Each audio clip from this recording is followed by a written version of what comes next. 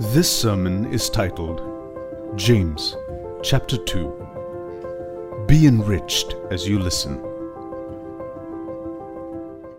All right, so right now we are studying God's Word. Which book are we studying? James. That's a little quiz, okay.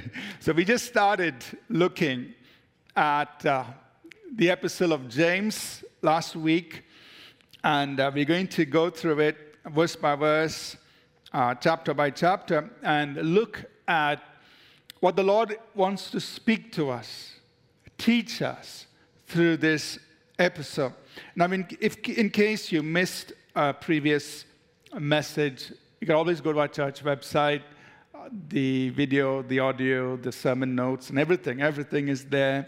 So I encourage you to please refer to that, listen to it, put it on your phone, listen to these messages.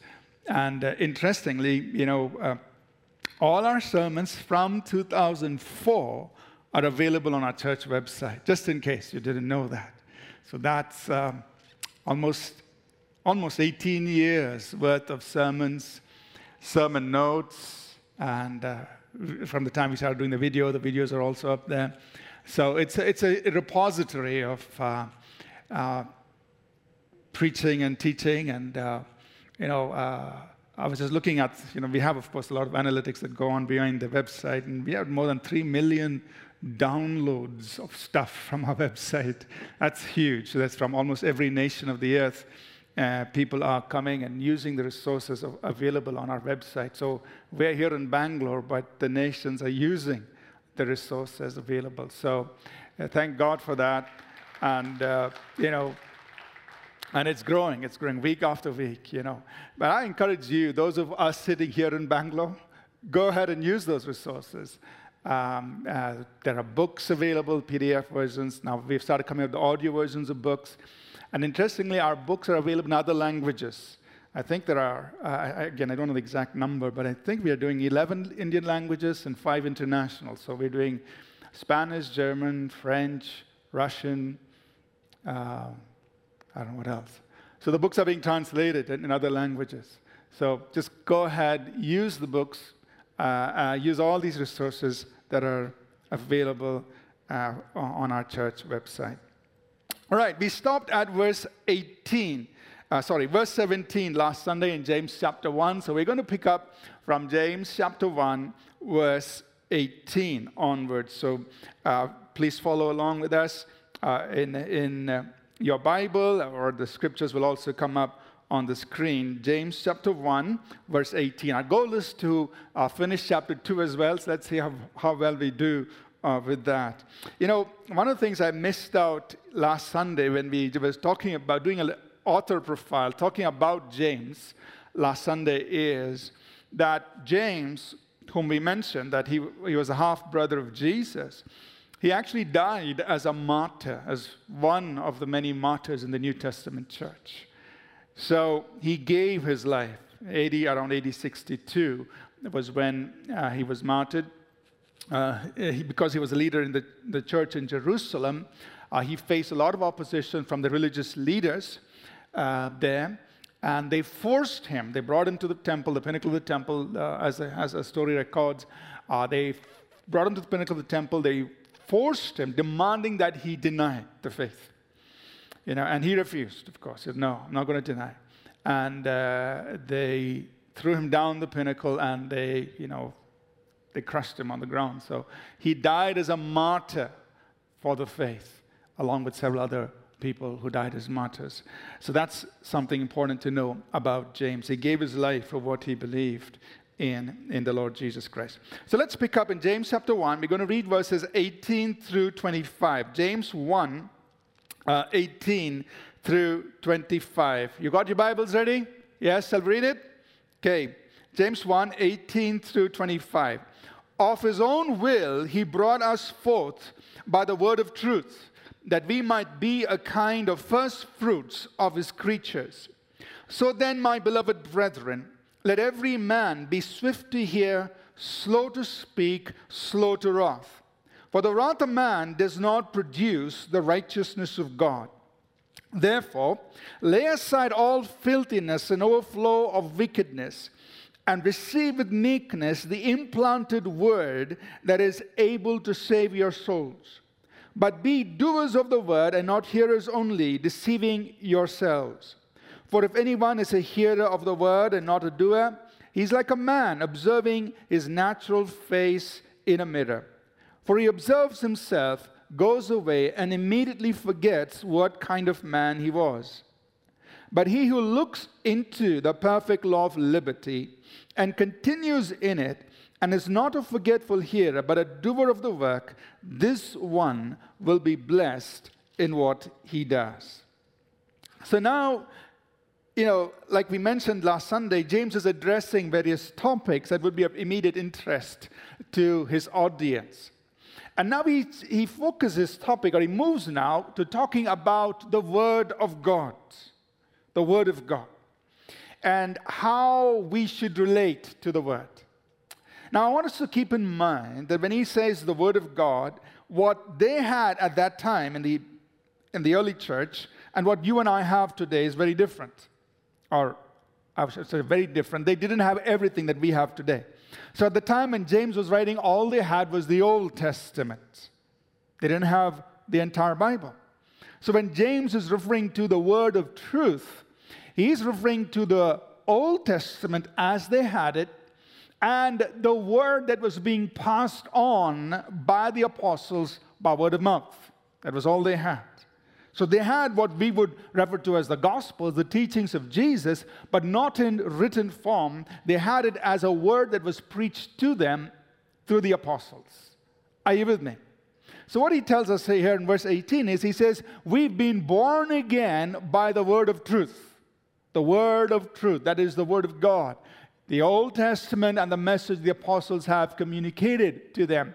By that word, he says, look, we believers, we've been born again as first fruits of this new creation. I mean, we are the early believers. So remember, this is approximately the first, around 10 to 12 years after the church has been born. So he's saying, we believers are the first fruits, the first set of people who've been born again, have come to faith by the word of truth. And having come to faith, verse 19 and 20, here is how we should conduct ourselves. Because why? We are now new creatures. We've been born of this word of truth. And so then in verse 19 and 20, what he's impressing on them is, brethren, if we've been born of the word of truth, there has to be a change in how we live. Amen? There's got to be a change. And what does he point to right away? Verses 19 and 20, he says, my beloved brethren,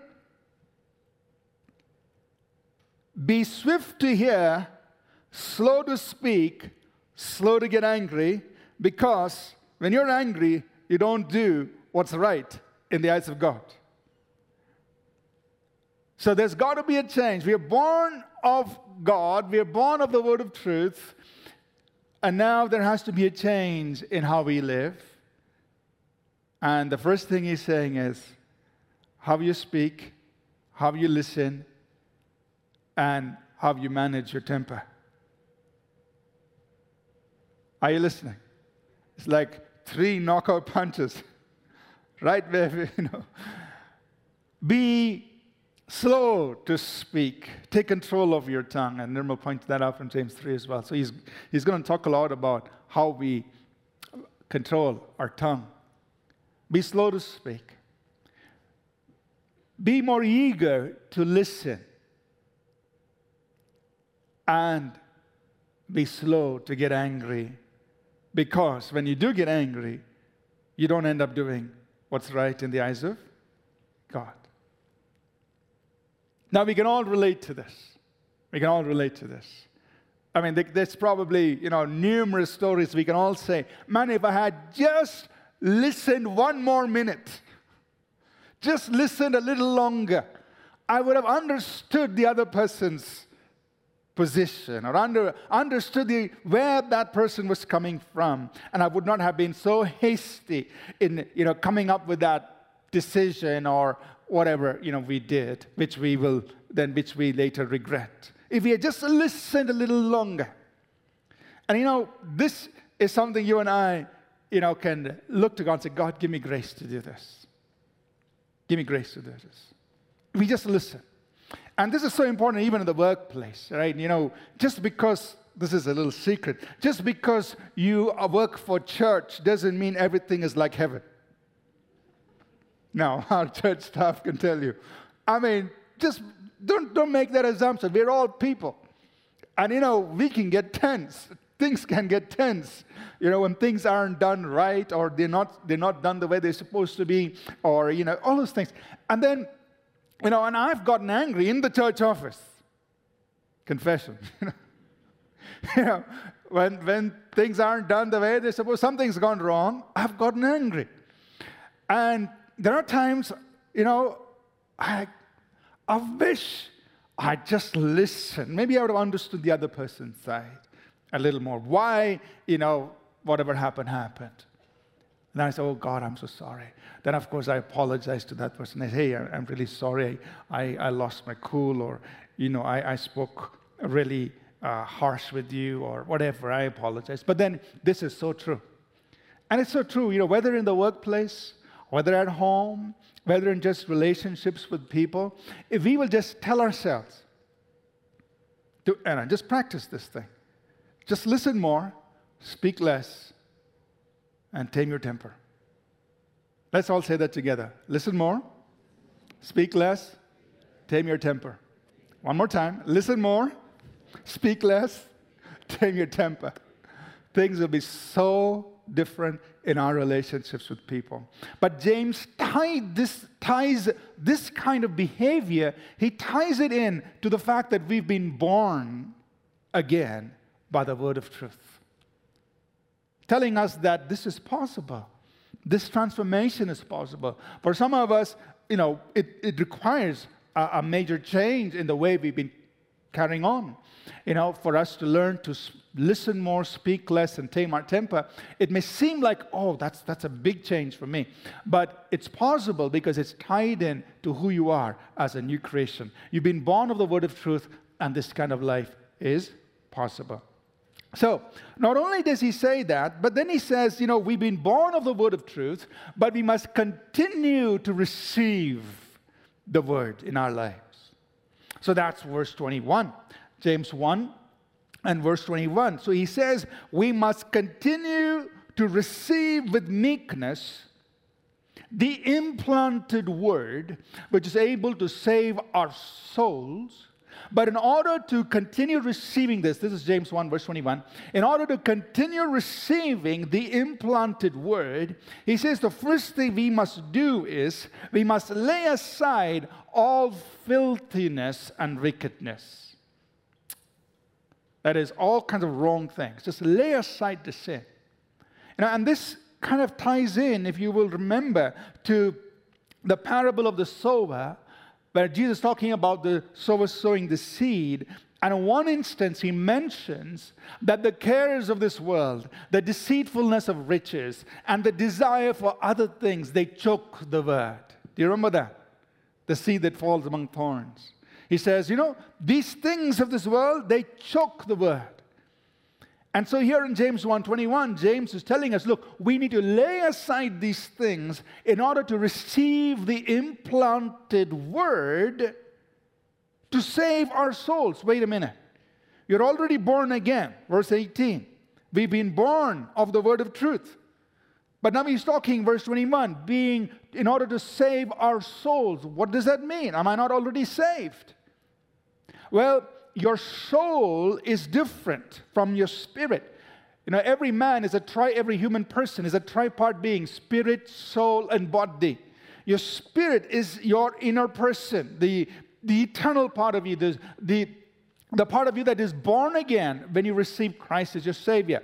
The soul is our mind, will, and emotions. The Greek word for soul is psyche, which parallels the English, or English we have the word psychology, or we talk about the mind, the will, the emotions. And that's what he's talking about. That the implanted word will save our soul, our mind, our will, our emotions. Are you with me? So you're born again. Yes, you're being born again by the word of truth.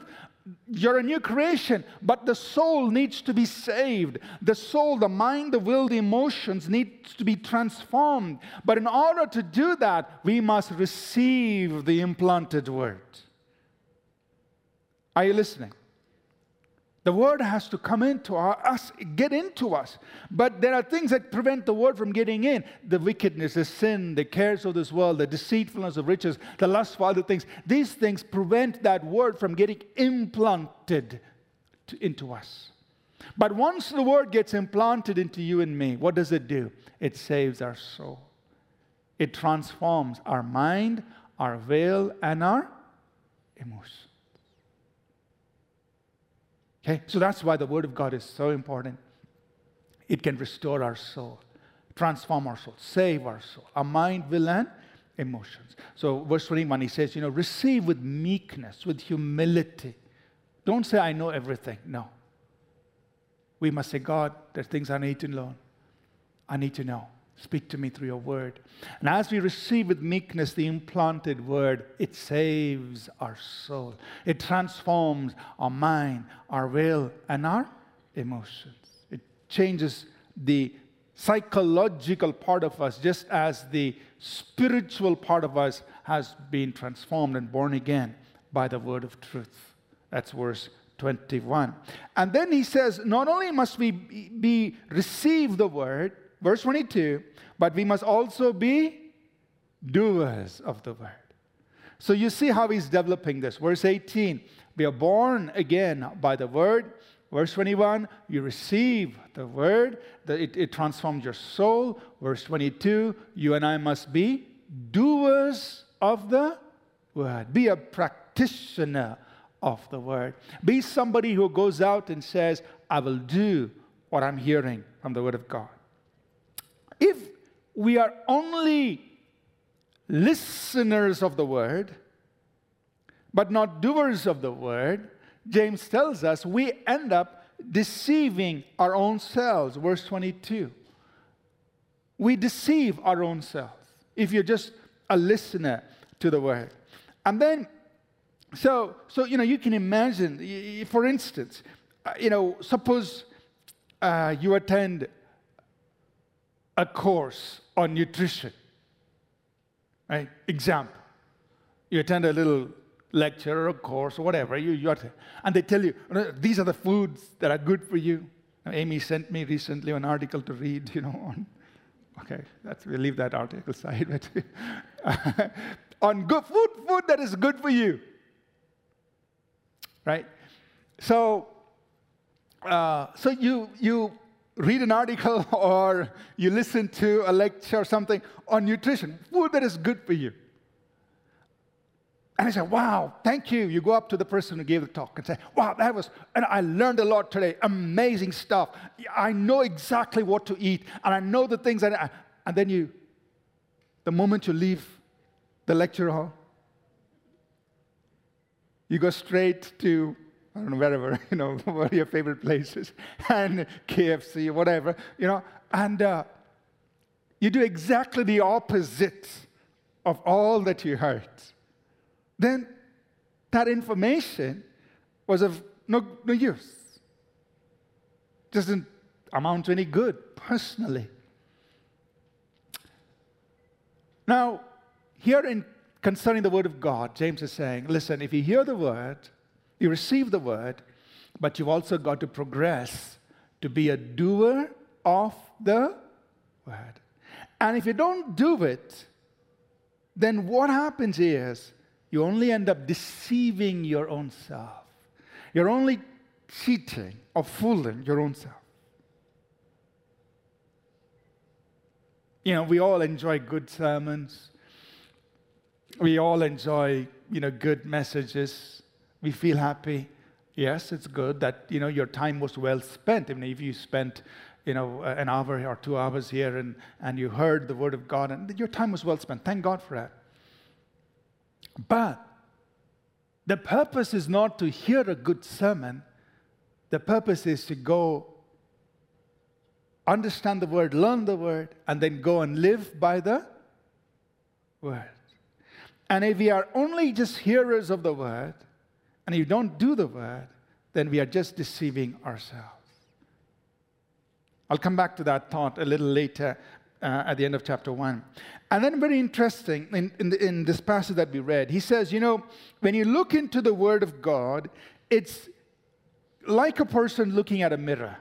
So it's a very interesting analogy or comparison. God's Word is like a mirror. So when you look at a mirror, what happens? You get to know your natural self. You see things that you don't know about yourself, and you can take care of those things. And that's the way the Word of God is. When you look into the Word, it's like looking into a mirror. God reveals things concerning you. There are things that need to be addressed or corrected, and there are the things that need to be recognized about yourself, and you affirm about yourself. Both happens when you look into the mirror of the Word of God. So when you look into the mirror of God's Word, you find out that, hey, I need to set my hair, I need to do this, I need to do that. And so you correct these things. But when you look into the mirror, you also understand what kind of person you are. This is who I really am. This is what I look like. And so the Word of God teaches you who you really are in Christ. And you go and live according to what you've seen yourself in the Word of God. But if you forget that, then it's like a man who looks in the mirror and forgets things about himself. It didn't do him any good. So God's Word is like a mirror. Are you all with me so far? That means we need look into the Word, but we need to address what we see. We need to take and use what is reflected back to us, so to speak. Another interesting thing that we see in this passage is in verse 25, where James mentions, he refers to the Word of God as the perfect law of liberty. The perfect law of liberty. He will use this phrase once again in chapter 2. What is he talking about? The law of liberty, the perfect law of, he who looks into the perfect law of liberty. Now remember, this is just about 12 years since the birth of the church. They don't have the New Testament yet. So he can't refer to something as New Testament. But what he's referring to as the perfect law of liberty is in contrast to the law that brought bondage, the law of Moses. So you can see emerging right here an understanding that the new covenant that the Lord Jesus put in place is different from the law of Moses. And he contrasts that in chapter 2. So his Jewish audience, who are now believers, they understand there is the law that brought bondage, but we are under the new covenant. This brings liberty. It's the perfect law of liberty. Are you with me? He's going to repeat that phrase again in chapter 2. But he's referring to the new covenant as the perfect law of liberty. It brings freedom. The law of Moses brought bondage. It put a pressure on people. They couldn't keep it. They, felt condemned. The perfect law of liberty sets us free, brings life, is redeeming. And so he refers to that in verse 25. It says, if you and I look into the law of liberty, and then we continue in it, we do the work, then we are blessed in what he does. So blessing comes by doing what the Word of God says. So let's say this together. I am blessed as I do the Word. I am blessed as I do the Word. Amen? So now we understand. Pastor, I heard your sermons, I heard your sermons, I heard your sermons. Why am I not seeing anything happening? Well, you got to go beyond hearing. You got to get into doing. You receive the Word. You hear the Word. But blessing comes when you and I do the words. Practice the Word. Apply it into your life. And that's what James is saying. So blessing comes when we do the Word of God. The last couple of verses here in James 1, he said, verses 26 and 27. If anyone among you thinks he is religious and does not bridle his tongue, but deceives his own heart, this one's religion is useless. Pure and undefiled religion before God and the Father is this: to visit orphans and widows in their trouble, and to keep oneself unspotted from the world. So, and this is a theme or a truth that James is going to reference often. He says, if you're really spiritual, true religion or true expression of spirituality is this: ability to tame your tongue, to visit people in need. In this case, he specifically mentions orphans and widows, and to live unspotted from the world. 3 things. True spirituality. In chapter 3, he'll once again come back to this. He says, if you're really mature, here's how we can tell you're really mature. 1, you'll take control of your tongue. 2, you'll care for the poor, for those in need, orphans, widows. And 3rd, you'll live separated from the world. He mentions this again in chapter 4. Are you listening? Yes? No? So he says, this is how you really can show that you are a very spiritual person, a person who's devout, who really loves God, and so on. How? Tame your tongue. Help people in need. Orphans, widows. Chapter 2, he's going to talk about more. And then he says, live holy lives separated from the world. He says that's an expression of true spirituality. That means you're really growing, maturing in your walk with God.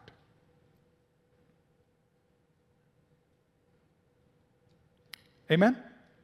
So now, I know that for many of us, especially if you're in a church like this where, we do emphasize spiritual things. We emphasize people being baptized in the Holy Spirit, speaking in tongues, the gifts of the Spirit and the prophetic, We emphasize all of those things. And then sometimes in our pursuit of those things, we forget the basic things.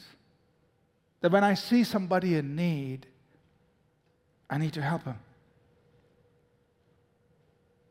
We are pursuing spiritual things, but we forget some basic things. That if there's somebody in need, you need to be there for them. Are you listening? So we're not saying, don't pursue those spiritual expressions, and we do that. But don't forget the real expressions, the simplicity of this. Tame your tongue, care for those in need, and then live lives that are righteous and holy before God.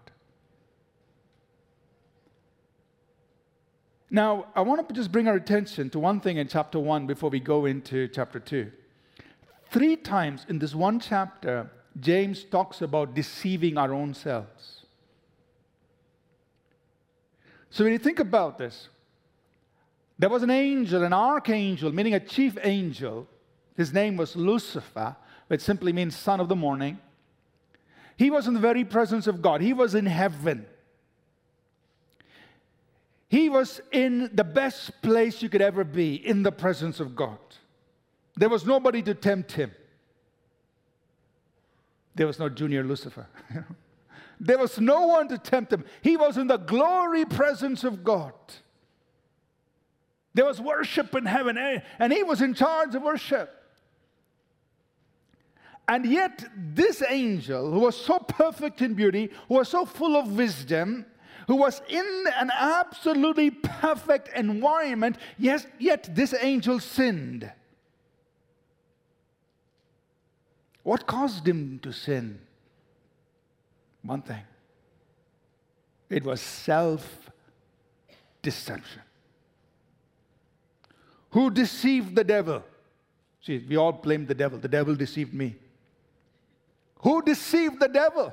That is Lucifer, before he became the devil. Who tempted him? No. That's the first sin, was self-deception. Are you listening? He deceived his own self. Because he said in his heart, I will ascend up to God. I will be like the Most High. I will sit on the throne. Who deceived Lucifer? He deceived himself.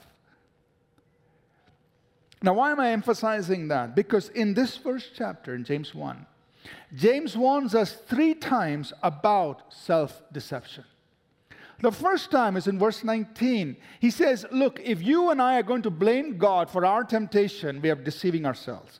Or if we blame somebody else for the temptation we face, we are deceiving ourselves. The second time he brings self-deception up is in verse 22. So first one is in verse 16. James 1:16. Second is in verse 22. He says, if you just listen to the word but don't do it, you're in self-deception. You're deceiving your own selves. The third time is when he's talking about true religion. It's verse 26. He says, if you think you're spiritual, but you can't do these 3 things. You can't tame your tongue, you can't care for the needy, and you don't live unspotted from the world, you're deceiving yourself. Let me repeat it. 3 self-deceptions that James warns us about in chapter 1. First, don't blame God or somebody else for the temptation you're facing.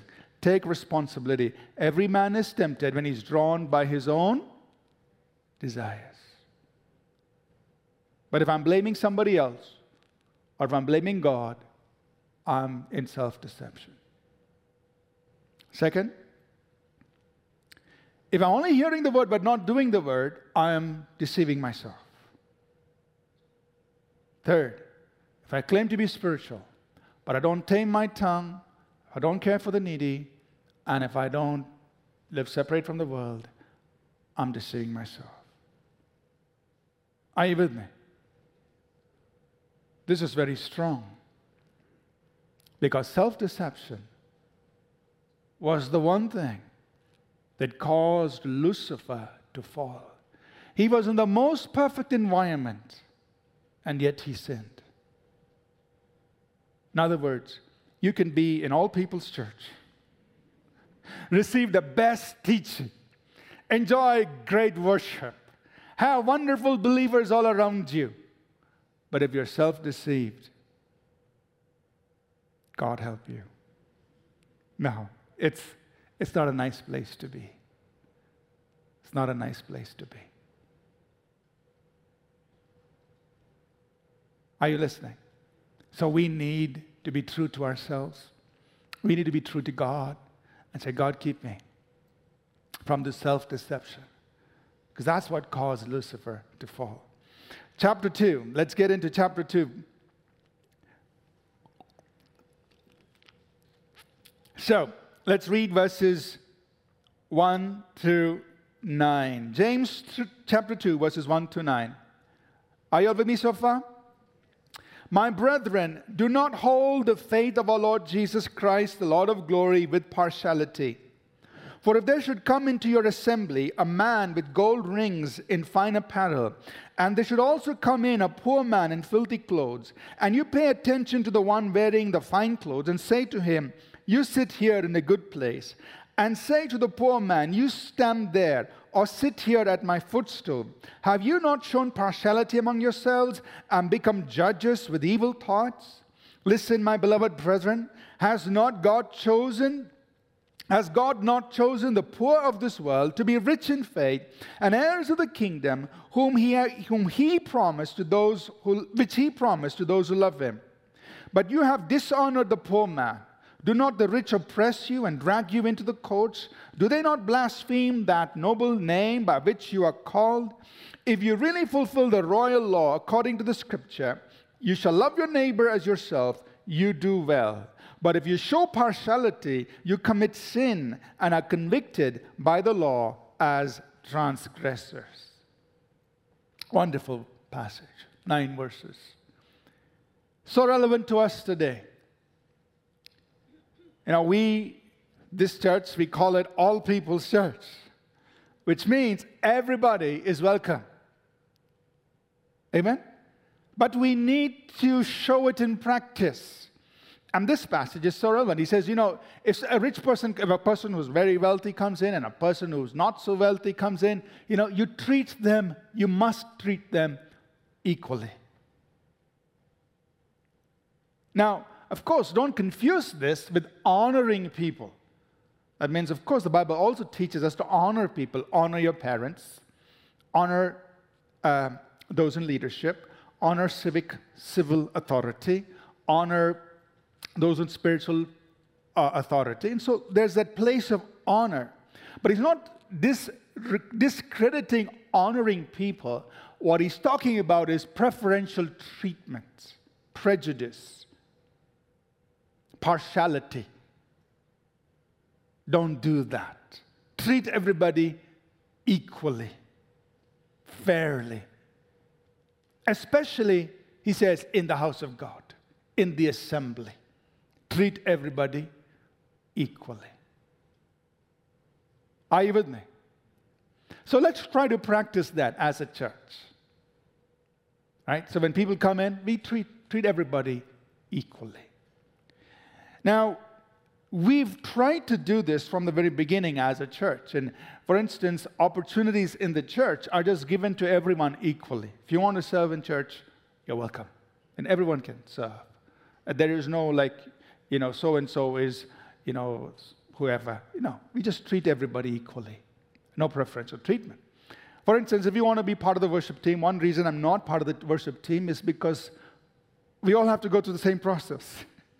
You have to go through the audition. Everybody has to go through it. Right? There are well-established musicians, but they went through the audition. There are some new people, they go through the audition. Everybody goes through it. You do well, you meet that standard, you can be part of the worship team. But once you become part of the worship team, there are requirements. You got to show up for practice. If you don't show up for practice, there's nobody, you can't get a letter from pastor. That doesn't work here. Are you listening? So the rules apply to everybody. The rules are the things that are set in place. We treat everybody fairly. We try to do that even as a congregation, as a church. We try to create that as a culture of the church. That this is how we work with people. Treat everybody fairly, treat everybody equally. All opportunities are available. Nobody gets preferential treatment. Are you listening? So we want to maintain that culture. We are practicing James chapter 2, verse 1 to 9. There's no partiality in how we relate to people and how we treat them. And there are some practical things we do. For instance, our pastors don't know who tithes and who does not. That means you can come and stand for prayer. Pastor doesn't know whether you're tithing or not tithing. Some churches, they check on you. But we don't do that here. Because when you come for prayer, it's not about whether you are tithing or not tithing. It's about you're somebody, we are here to serve you. So our pastors, none of our pastors know that financial details, not know. Now we don't need to know all of that. We are here to serve every person equally. Whether you give 100 rupees in the offering, or I'm just using money as an example, whether you give 100 rupees in the offering, or whether you give 100,000 in the offering, when you come for prayer, we're here to serve you. Are you listening? Right? That's it. Doesn't matter. So pastors don't know all those details. That's handled by our accounting staff. They handle those things. And we don't necessarily track all that. We don't need to do that. So that way we try to be as impartial to every person, in the congregation that we serve, whether you come in or not.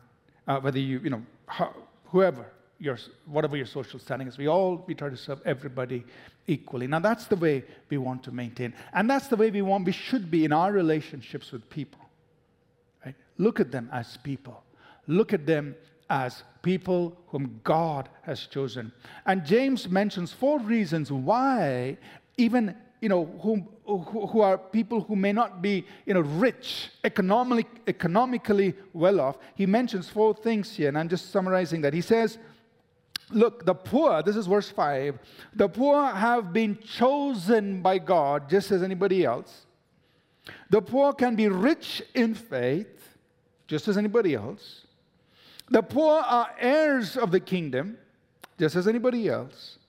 And the poor love the Lord just as much as anybody else. Are you listening? So just because they may be financially in a difficult position momentarily in that stage of life, doesn't mean they're any less in the faith. In fact, they are rich in faith. And so we honor that in their lives. Amen? Just a few side notes here. In verse number 2, when James uses the word assembly, when a man comes into your assembly, very interesting, he uses the Greek synagogue rather than the Greek ecclesia.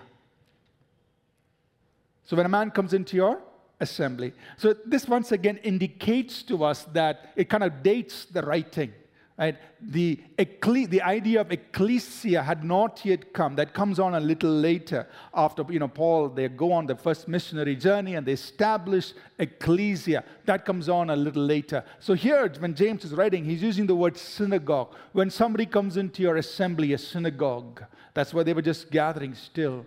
The idea of ecclesia, or the church, the local church, had not yet been established. So that kind of dates the writing as well. And now in verse 4 again, he says, if you show partiality, you become judges with the evil thoughts. Or that means you have become evil in your judging or in your reasoning. Now, this does not mean we shouldn't judge people. Of course, Jesus taught us, in John 7 and verse 24, he said, judge righteous judgment. So you need to be discerning. You need to, look into things carefully. But don't become a judge with evil reasoning. That is wrong. You judge impartially. Judge without preference. Judge without prejudice. Now, remember, this happened way back. I think I'm going back in time, when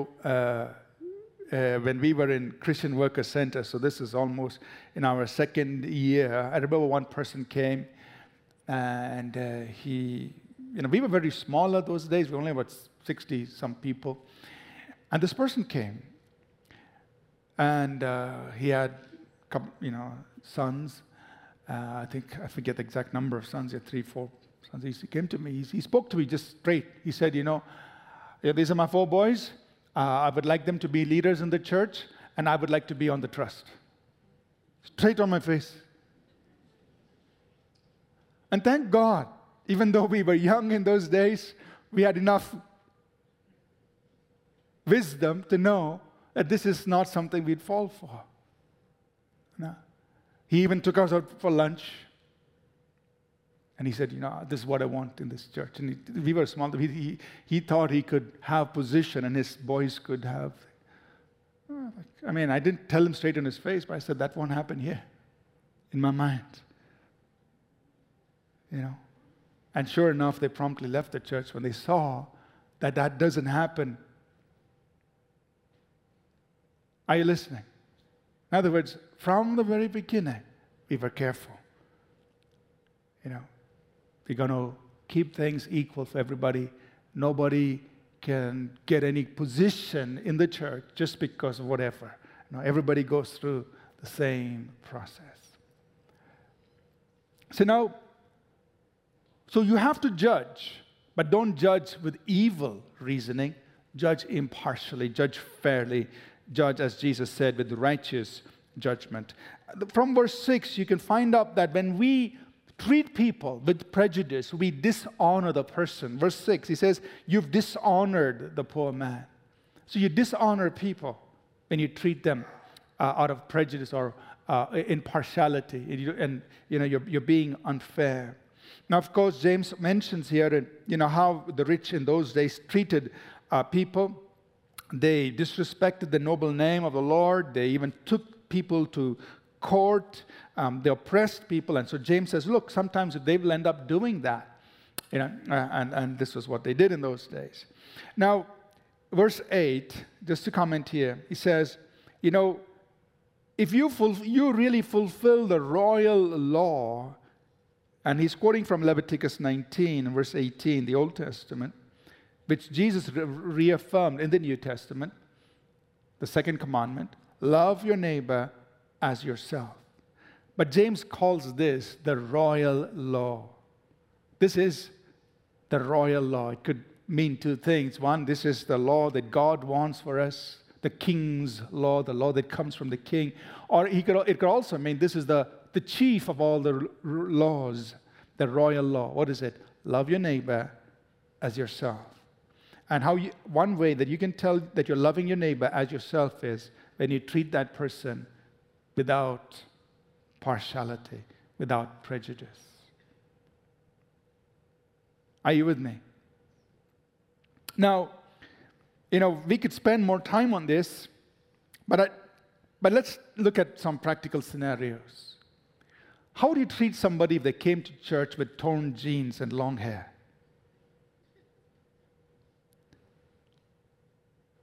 Right? Or with some rings and piercings and tattoos on their body? But you say, man, he's going straight to hell? Or would you treat him without prejudice? Look at who he is on the inside rather than looking on the outside. Would you be able to welcome him and say, wow, he could be a prophet of God? But how can a prophet wear torn jeans, tattoos? Well, why do you look on the outside? Because God does not look as man looks. God looks on the man looks on the outside, but God looks at the heart. What would you do if a young person walked in, stinking, like he smells like he hasn't had bath for a long time? And he comes and stands next to you and he lifts up his hand to worship God. What would you do? Would you think like, man, APC is gone. You're judging the whole congregation based on one person who happened to come that day to worship God. I'm just talking about other kinds of prejudice. James is obviously talking about a rich and the poor, but I'm just talking about other kinds of prejudice, things that we have in our mind by which we judge people. And these are all things that do happen.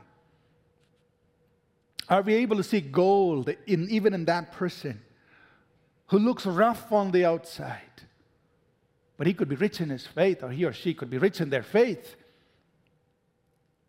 Are we able to remove the filters that we have on our eyes and see them through God's eyes?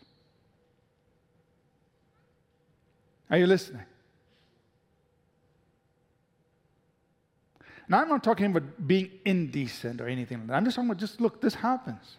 What if somebody comes in and would we receive that person? Would we encourage that person to know Christ or grow in the faith, or even accept that person could be strong in the faith, even though on the outside they look a little different? Could we do that? Can we lay aside our prejudice and try to see what's really inside the person and appreciate them for who they are, rather than judging them by what we see on the outside? Now let's push this a little further. What if somebody came in who was a homosexual gay, lesbian, they came into church, what would you do? Would you change the role in which you're sitting? Would you welcome that person? Would you let them come to church? What would you do? So, Pastor, this may never happen. No. We are living in a day and a time when things like this will happen. It's not, will not happen. It probably has happened. So what would we do? Would we let them worship God with us in this church? Or would we say, sorry, no place for you?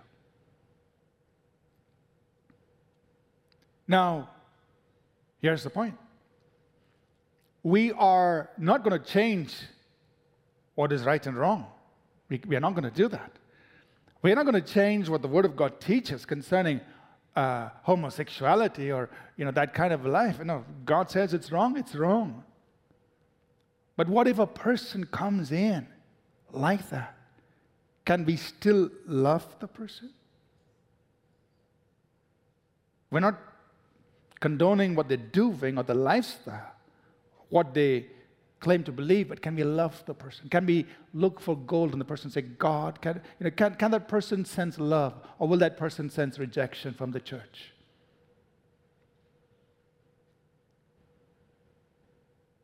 How would we treat them? I'm not saying we're going to change our teaching. No, we're not going to change that. We're not going to change the truth. But can we show grace? Can we show mercy? Can we show love? Can we show compassion? Will you still shake their hand? Will you still sit next to them? Will you still have a conversation with them? Will you still take them out for lunch? Will you still buy them their meal? Even if they say they're homosexual. Would you do that? Think about it. Amen? It's not a question if, it's a matter of when such things will happen. How will we react to them? How will they know the love of Jesus Christ if we are not there to show it to them? If we reject them, if we despise them, if they don't feel welcome. Because if they don't come here, where will they get deliverance? Where will they get help? Where will they hear the truth? If you don't give them a seat to sit here. Are you listening? We're not changing what the Bible says. We're not changing the truth that we proclaim. We're not going to change our standards. But can we still love people like this? So, what James is saying is, we are fulfilling the royal law, love your neighbor as you love yourself. When we treat people without prejudice, without partiality, we are fulfilling the royal law, the chief of all the rules. But if we don't, then we are a transgressor. We have broken the law. James chapter 2. Let's try to just, it's already 12:30. Worship team, please come. I think we have to stop here, but it's okay.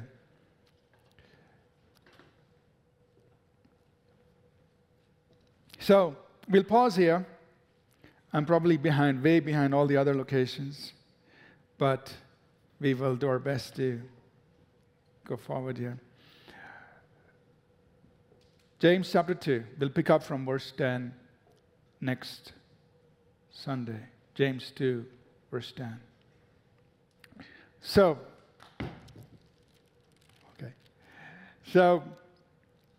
today we talked about the Word of God, how we must receive the Word. We are born again by the Word.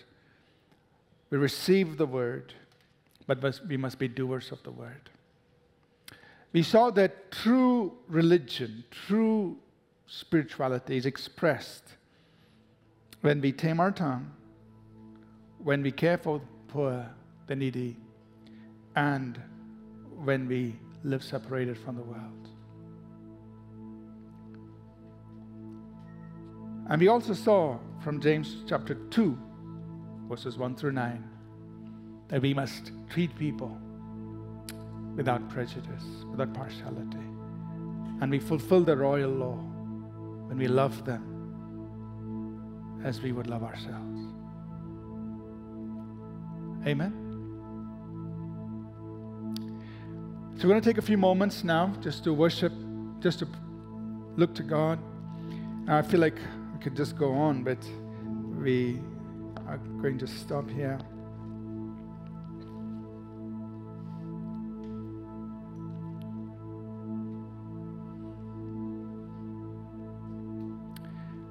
Let's rise up to our feet, please. And before we just sing together, could you take a few moments just to pray?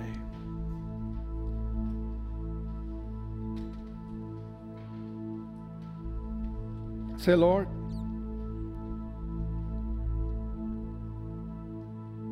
pray about whatever you've heard, whatever ministered to your heart this morning. I know we covered different things, but take a few moments just to pray. If there's something that you heard this morning from the Word of God that spoke to your heart, pray about that. It may be one thing, maybe two, maybe three. There are things that got your attention. That is God speaking to you.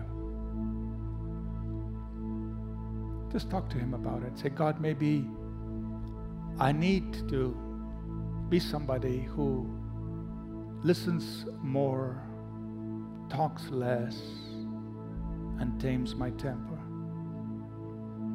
Maybe I need to be somebody who stops blaming somebody else for my falling into temptation and take responsibility. Don't blame God, don't blame somebody else, but realize you've got to deal with desires in your own body.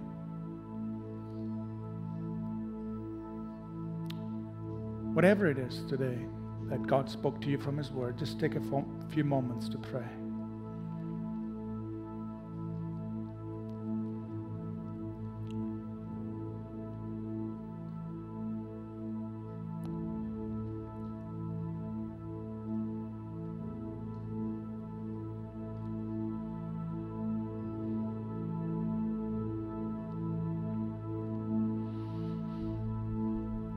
Father, we just invite you by your Spirit to work in each of our hearts. Things that we need to be done in our lives today. Work in our hearts.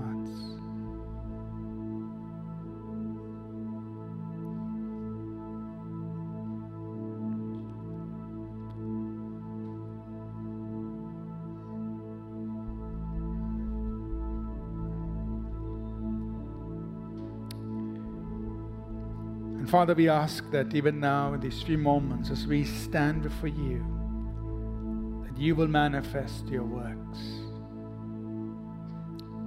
Manifest your power to heal, to deliver. Even as we have heard your word.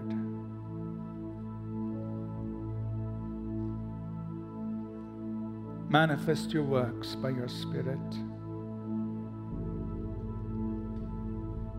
Father, where the things have to change, let them change. Maybe in our thinking, maybe in the way we've been relating to people. Let them change. Let things change.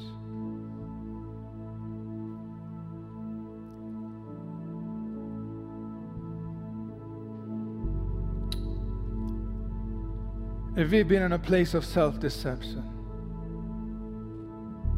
God, today, let that self-deception be rooted out. Set us free from it.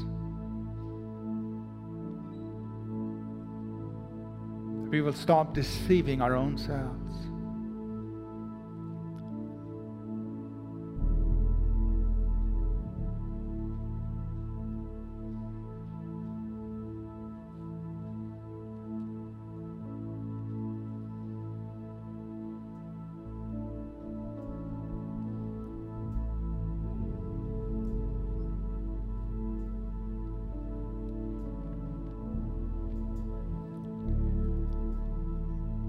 As we sing this song, I want to encourage you to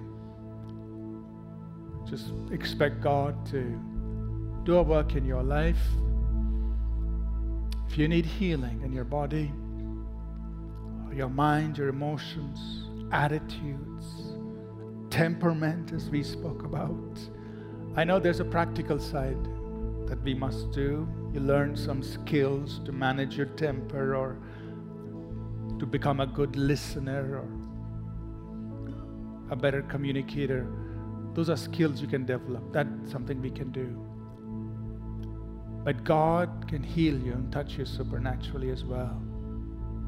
So as we sing this song, invite the Lord to heal. Invite the Lord to deliver, to do something in your life as we sing this song. Let's do that, please.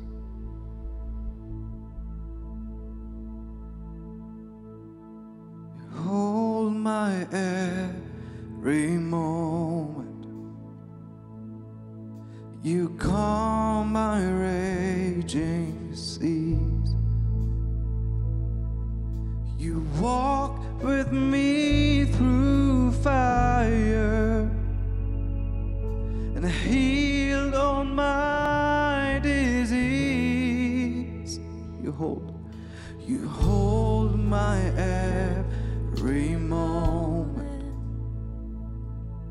You calm my raging seas. You walk with me through fire and heal all my disease. I trust in you. Oh, I trust in you. And I believe you're my healer.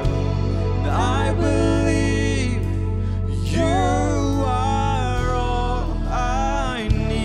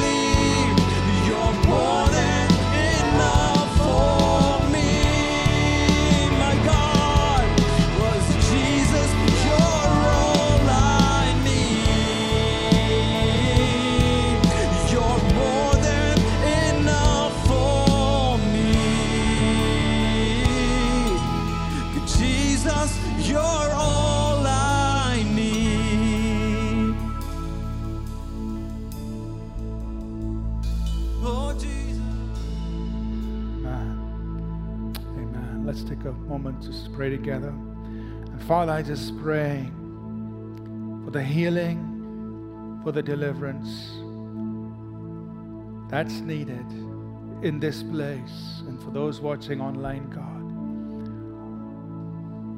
Father, I pray it will take place right now.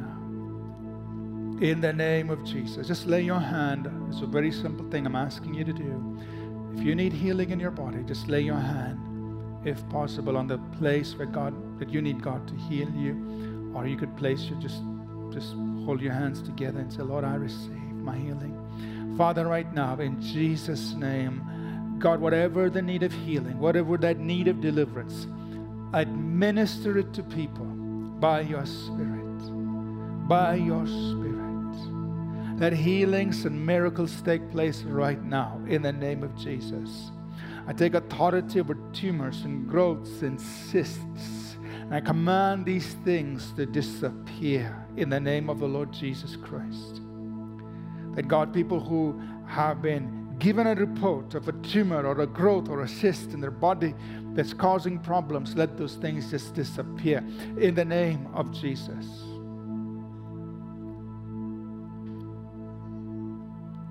And Lord God, we just speak your healing, your deliverance right now. Now somebody has had an impact on your face right here on your left side, right here. And because of that impact on your face, you're having problems. But even now, the Lord Jesus Christ heals you. So just receive that healing. So Lord, I thank you that the injury caused by that impact, the pain, the injury is reversed. God heals you in the name of the Lord Jesus Christ. And Father, even now, by the authority of Jesus' name, let chronic illnesses, chronic conditions be broken off of people's bodies. In the name of the Lord Jesus Christ. And the healing power of God be administered to people. Just want you to pray and say, Lord, I receive my healing. I receive my healing. Father, we thank you for your mighty works. Thank you. I speak to diabetic conditions and I command healing in the name of Jesus. Arthritic conditions or pain in the joints, and I command healing in the name of Jesus. I rebuke every spirit of infirmity. I command it to leave. And let healing take place in people's bodies. And thank you, Father. Thank you.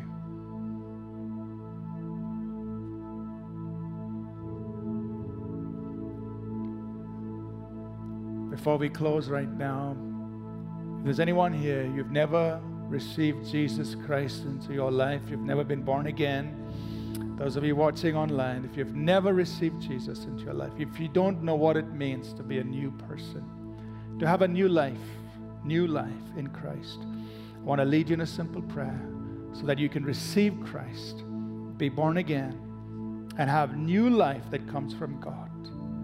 I just want you to pray this prayer with me right where you are, and you feel like you need to do this. Just say this with me. Lord Jesus, come into my life.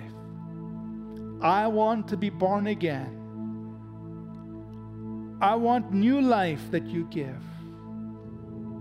Forgive my sins.